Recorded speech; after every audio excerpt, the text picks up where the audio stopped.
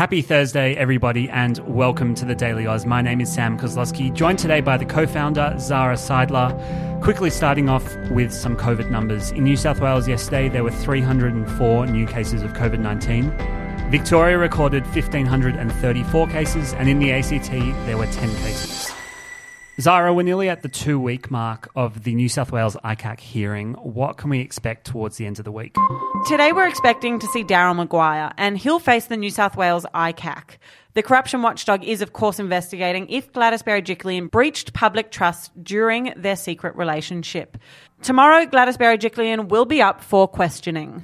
Children as young as 5 could be eligible for a COVID vaccine by the end of November. The Therapeutic Goods Administration Deputy Secretary Professor John Skerritt said it had received preliminary data from Pfizer this week. During a press conference yesterday, Skerritt said, quote, "We look at safety very thoroughly for every age group, but we dig even deeper for children." In our deep dive today, we're going to have a chat about everybody's booster shots and where that is up to. The Queen will not be attending the Glasgow Climate Conference next week following medical advice that she needed to rest. It comes after the 95-year-old did preliminary medical checks in hospital last week and cancelled a visit to North Island. And today's good news will excite a lot of you. Prime Minister Scott Morrison has confirmed the ban on fully vaccinated Australians travelling overseas will be lifted from next Monday. Inbound international travel will also open up on the 1st of November for fully vaccinated Australian citizens, permanent residents and their immediate families. Yesterday we found out that the TGA, which is the Therapeutic Goods Administration, had approved Pfizer booster shots for Australians aged 18 and older. So if you're not aware, a booster shot is an additional COVID-19 vaccination. Much like you get a booster shot for the flu or tetanus, this is just an additional shot to complement the efficacy of those COVID-19 vaccines. We've seen boosters being administered in Israel, in the US, and now it is our turn. Here's what Greg Hunt said yesterday about the booster shots. It will mean that Australia will be one of the most highly vaccinated societies in the world, one of the most recently vaccinated communities in the world, and one of the first to receive a whole-of-population booster program.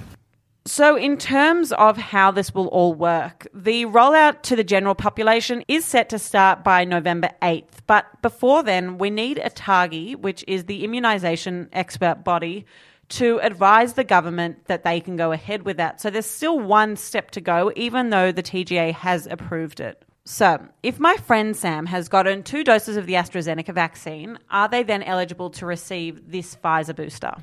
Absolutely. So anybody who's received 2 doses of any vaccine can get a 3rd booster shot of Pfizer.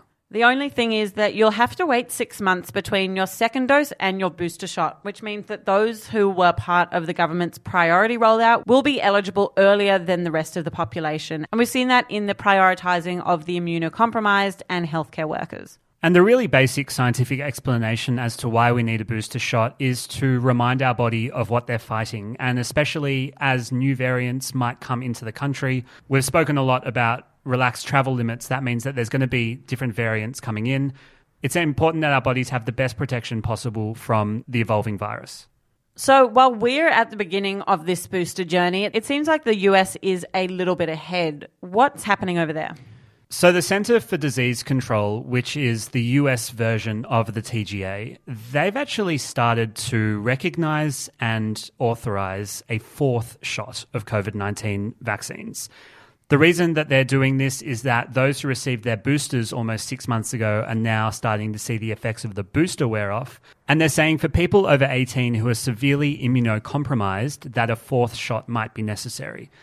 That doesn't necessarily mean that we're all going to be getting a 4th shot. There's been a lot of commentary and research around the fact that a vast majority of the scientific community believe that 3 shots should be enough for lengthy protection from the virus. But we'll know a lot more in the coming months as these governmental bodies are processing this data in real time. In today's story, we spoke about the fact that you will now be able to travel freely from Australia. Are we expecting booster shots to be part of the equation there, that we'll need one in order to leave the country?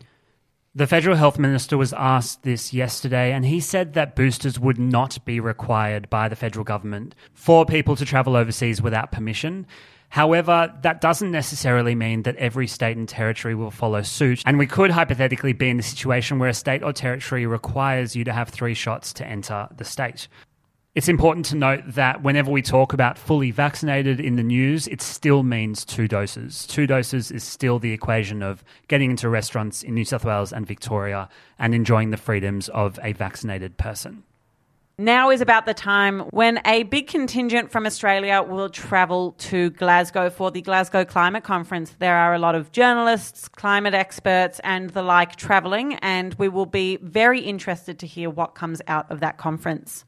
Until then, follow us on Instagram for the day's news at The Daily Oz. It's where over 250,000 Australians get their news every day, and we would love to have you join us over there. Have a great day.